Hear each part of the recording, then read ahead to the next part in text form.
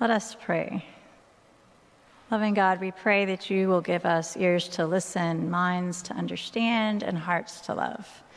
We pray this in the name of the Father, and the Son, and the Holy Spirit. Amen. Sir, we wish to see Jesus. This is what the Greeks who approached Philip wanted, to see Jesus. And this is what faithful people for many generations wished to see, what they waited for in expectation, to see the Messiah. In today's reading from Jeremiah, we hear prophetic words foreshadowing the coming Messiah. This is the covenant that I will make with the house of Israel after those days, says the Lord.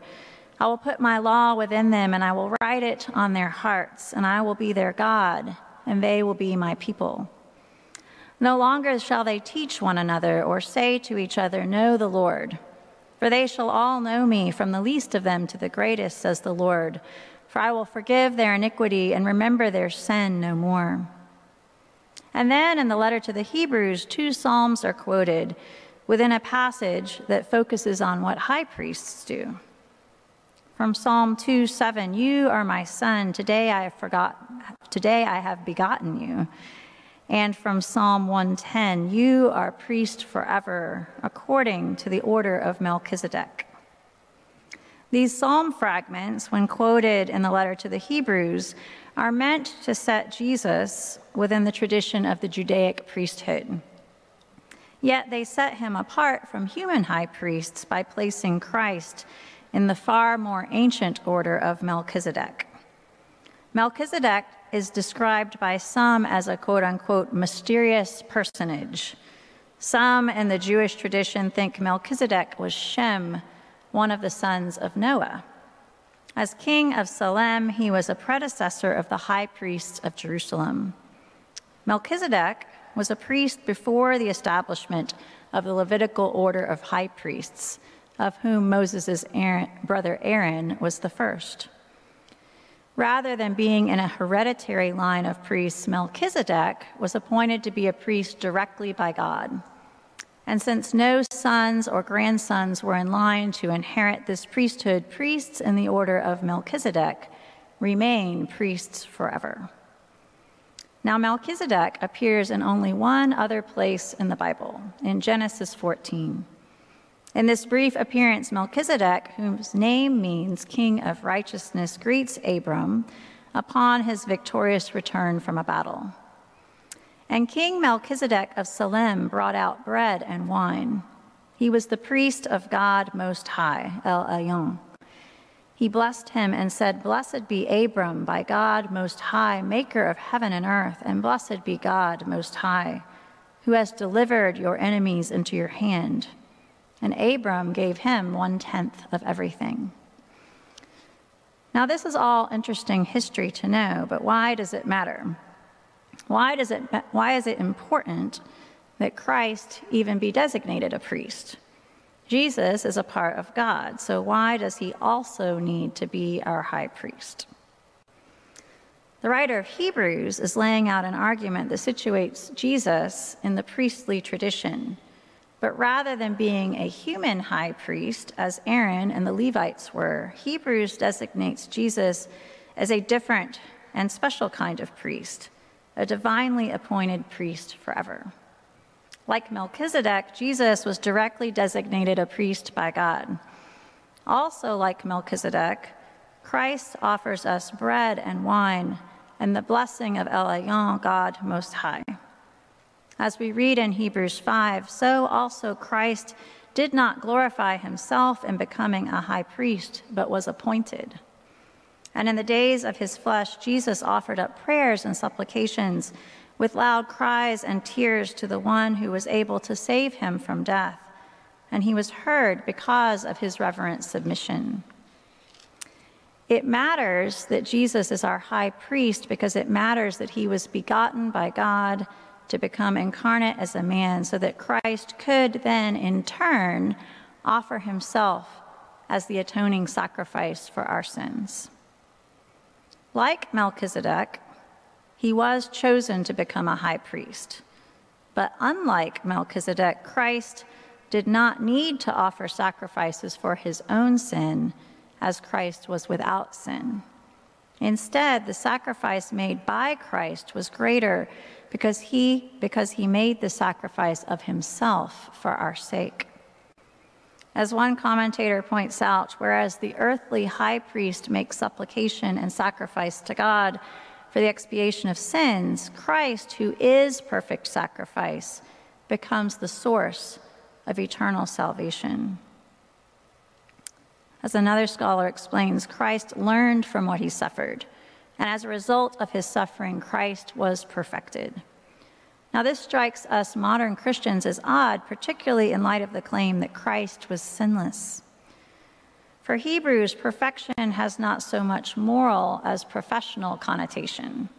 The claim is that Christ, through his human experience, was made fit or suitable for the role that he assumed as heavenly high priest.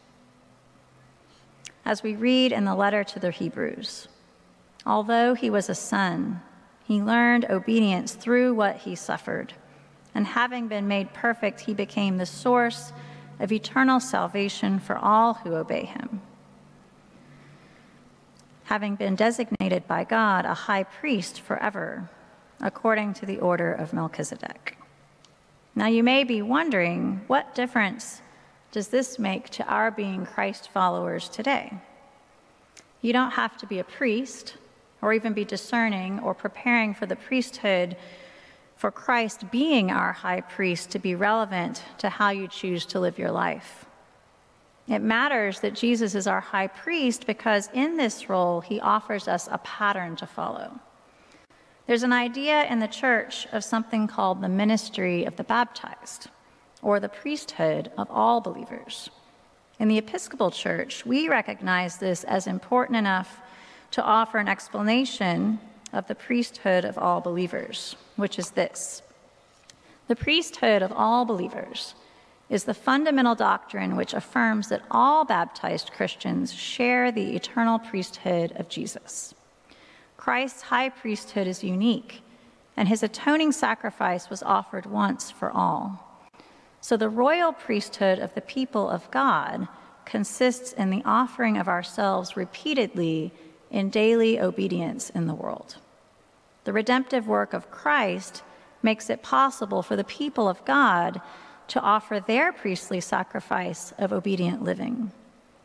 The recovery of this doctrine at the Reformation led to the recovering of what we now call the ministry of the laity. The whole church is described by our catechism as a royal priesthood. I remember not all that long ago, just 9 years ago, when I took my own confirmation classes, the priest asked if any of us knew the 4 orders of ministry.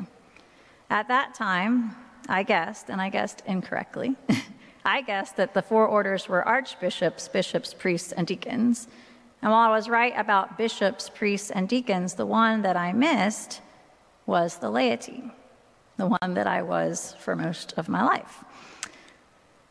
In the Catechism, which is a section in the back of our Book of Common Prayer, and it has a really great series of questions and answers about all sorts of aspects of our theology. When it lists the orders of ministry, the laity are listed first. The ministers of the church are laypersons, bishops, priests, and deacons. The prayer book then goes on to describe that the ministry of laypersons is to represent Christ and his church, to bear witness to him wherever they may be and according to the gifts given them, to carry on Christ's work of reconciliation in the world, and to take their place in the life, worship, and governance of the church.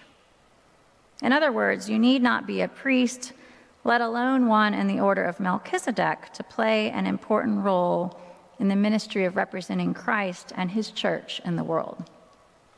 In today's gospel reading, John 12, we hear this: those who love their life will lose it, and those who hate their life in this world will keep it for eternal life. Whoever serves me must follow me, and where I am, there will my servant be also. Whoever serves me, the Father will honor. Living through suffering and emptying ourselves for others' sake is what perfected Christ, and so too is what perfects us or draws us closer to God. At the same time, suffering also allows us to live with empathy alongside our fellow human beings. And as each believer follows Christ's example in baptism, we receive the Holy Spirit, which guides us through life and helps us live into our baptismal covenant, bearing Christ wherever we may be. God has written his law on our hearts so that we may live as his faithful people. Jesus, as a priest forever in the order of Melchizedek, became the source of our salvation through his suffering and through his sacrifice for us. And in so doing, Christ made it possible for each of us to take our place in the priesthood of all believers. We live into this priesthood of all believers each time we put someone else's needs ahead of our own, each time we choose not to be served, but to serve. And this is how we live into the ministry of the baptized, bearing the love of Christ wherever in the world we may be. And this is how we bear the image of Christ to those who wish to see Jesus. Amen.